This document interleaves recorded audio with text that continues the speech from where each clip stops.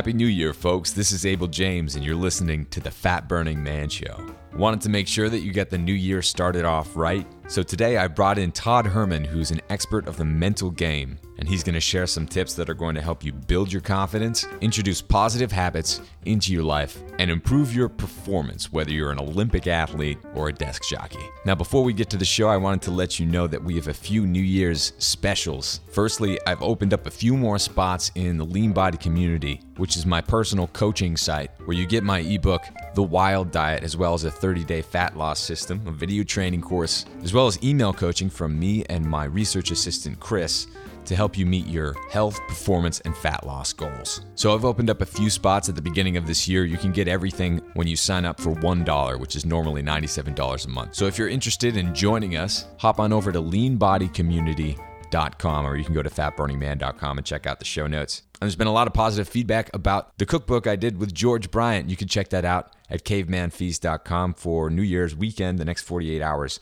we're going to be offering that for 60% off. So if you want to make the best pulled pork of your life, that's the place to do it. George actually just surprised me. After we visited him out in California after the holidays, I got to my doorstep and the UPS man came and handed me a big box with a crock pot in it with a message from some civilized caveman guy. What a sweet dude. So I'm definitely going to be picking up some pork shoulder tomorrow and making a bucket load of pulled pork.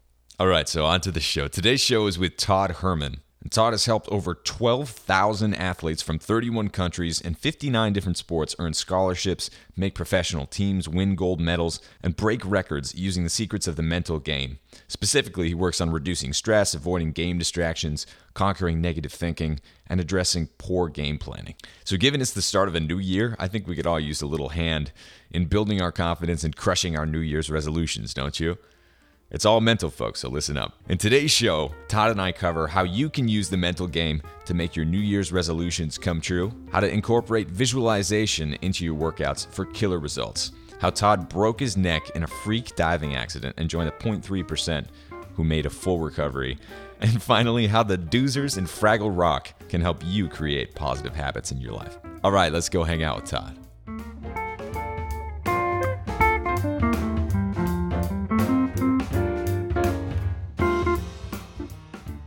Folks, today we're here with Todd Herman, an expert of the mental game and an advisor to professional and Olympic and developing athletes all over the world. How's it going, Todd? I'm fantastic. Yourself? I'm doing great today. So for those people out there who might not know who you are, what's your background and why should we all listen to you?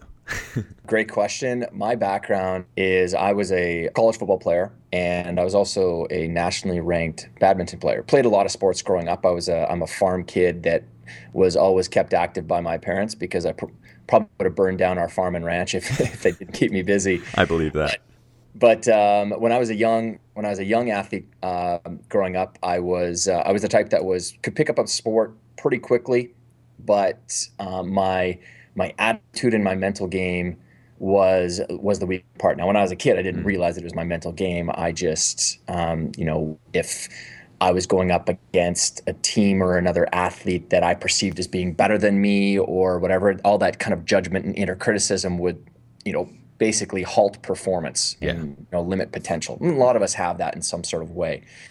And a coach of mine, very astute, very smart person, and still a good friend, Mr. Henderson, pulled me aside and handed me a book on, leadership and sort of the mental game. And I got engaged in the content, and that book led to multiple more books and research when I was, 15, 16 on developing this, inner game, whether it was visualization or breathing strategies and stuff. And I developed a system for myself, not realizing it necessarily, of finding the zone and getting into the flow state. And I did that consistently as an athlete.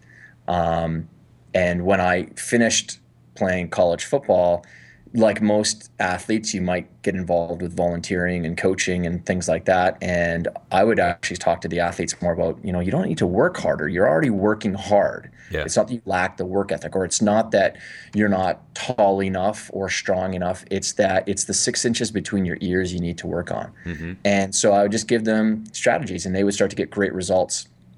And sort of word spread from that a little bit. And this was not a business or anything. This was just me, coaching, volunteering. And a good friend of mine, I'm from Canada, one of my good friends, Eric Morissette, is one of the top NHL hockey trainers. And he runs a big academy in Canada. And he said, geez, you know so much about this mental stuff. Would you mind coming in and doing a workshop with the academy? So I said, yes. And couple of workshops. And again, I'm not getting paid for this. It's just essentially a hobby.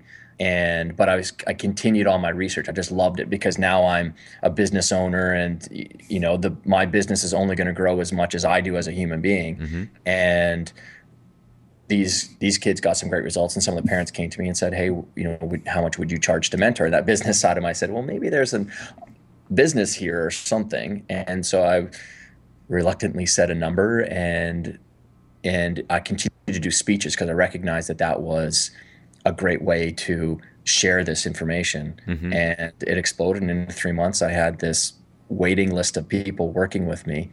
And that was basically it. And it's really a blend of, so some people think it's psychology or call it sports psychology. And really, it has more to do with just behavioral psychology and neuroscience. I mean, we're built in a certain way. Now, a lot of stuff that gets passed around in the self-help quote unquote world is, we have these beliefs, and I try to get people away from this idea of calling it a belief, like whether it's, if you struggle with weight, or if you struggle with a certain performance threshold that you just can't seem to burst through, and people start to describe it as, well, that's just me, and then they start attaching words to it like, oh, well, and someone says, oh, well, that's just a belief that you have. And a belief is just a word that we're using to describe a certain condition in our mind. It's just a conglomeration of a bunch of nerves and neurons connected together to create a easy form of thinking so that we don't have to relearn who we are every single day. I like that. And so, like, I'm trying to get people past this idea of making, change and who we are as a person like mysterious and some big myth. It's not. It's just if you do certain things in a certain way and you don't attach a whole bunch of power, of your own power, to something outside of you, and you take control of it, you can reach performance changes in your life extremely quickly. It doesn't have to take months and years, and you don't need to go to therapy sessions. Yeah. Now, so you're the first guest for the new year, and a lot of people are, scrambling to get their lives in order and redo everything, reinvent themselves, really.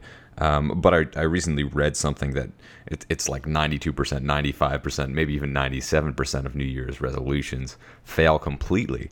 So what can people do when they actually see something that they want to change about their life, or a new person they want to become?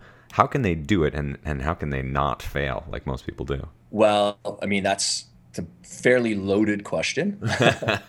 But here's the biggest mistake I see people make when they're going through setting new goals or setting new resolutions. I'll kind of list off a bunch of them. One is they try to bite off far more than they can chew.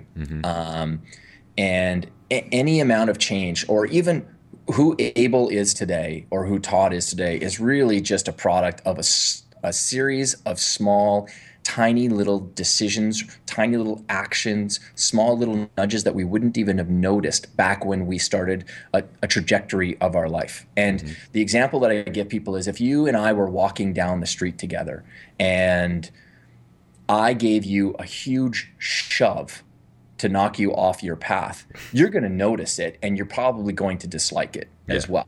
And that's what people do when they try to set up new resolutions and goals and, some sort of new habit change for themselves, is they give their internal kid inside of them that doesn't really like change too much this massive shove, like it's a major jarring event. And immediately that kind of internal talk that we have in our head goes, whoa, this isn't what I'm used to. This isn't, and it tries to maneuver you back into this comfort zone that you were and that you were in. And so the easiest way is, if you were not walking down the street and I slowly started to take a little bit of your ground, it's not necessarily noticeable. It's just sort of me rubbing my shoulder up against you, and I'm maybe nudging you just a little bit. And then slowly but surely by the process of your trajectory changing, I've now run you off into a building type of thing. That's cute.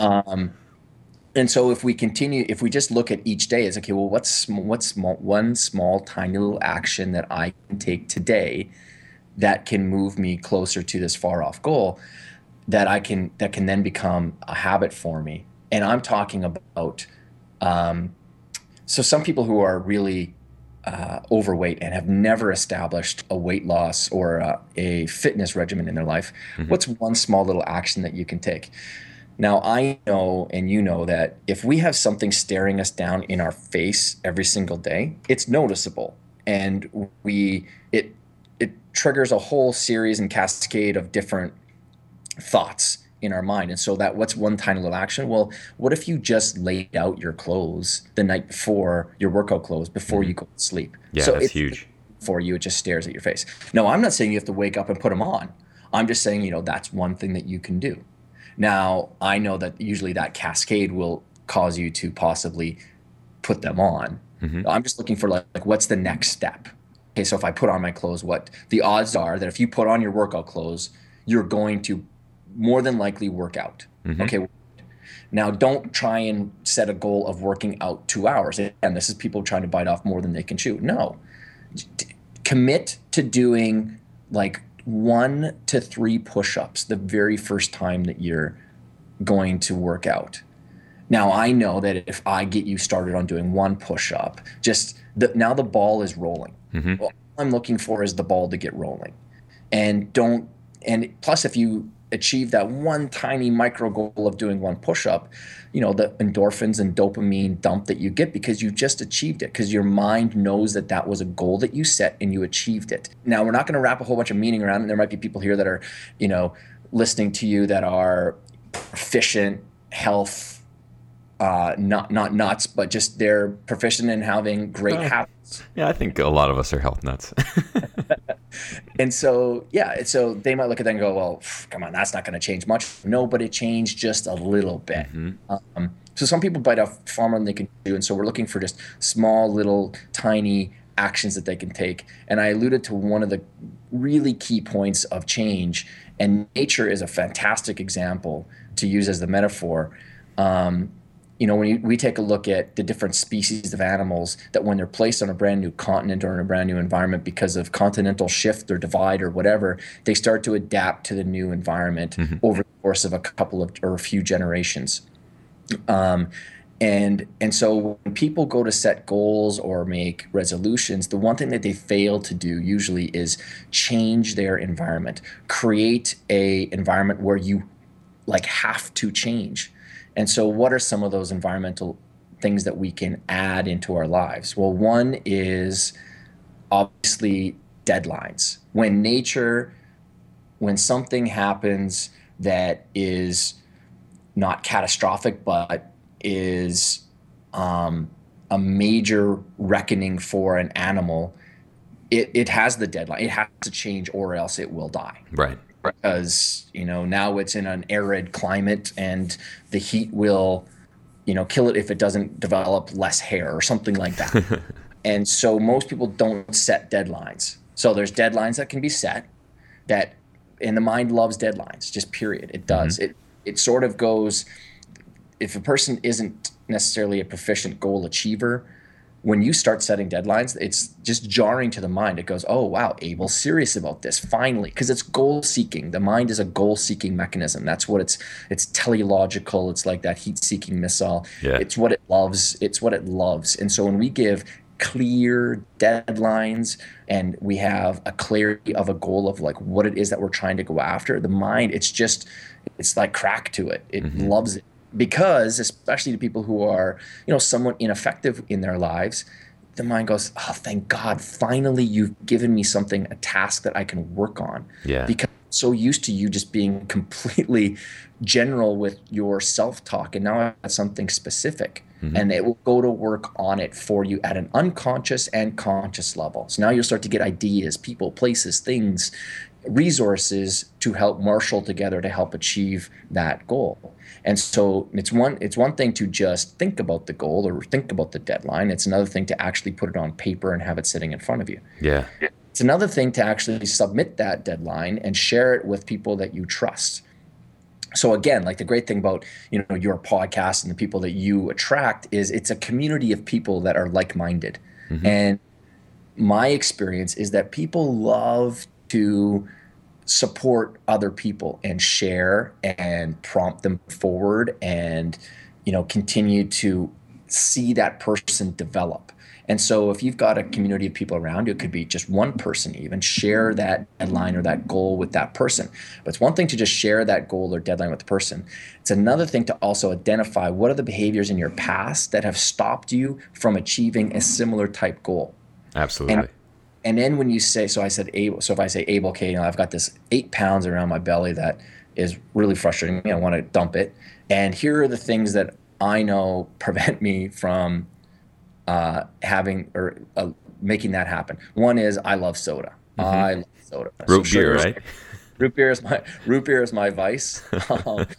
And so, if you catch me even going to reach for a root beer when we're out and we're in a 7-Eleven or whatever we're walking into, you got to slap my hand. So I'm giving you an action. I'm helping you to become my coach in that way. The other thing is when I'm at lunch, I would like to really commit to ordering a sandwich and not having breads. So if we're out,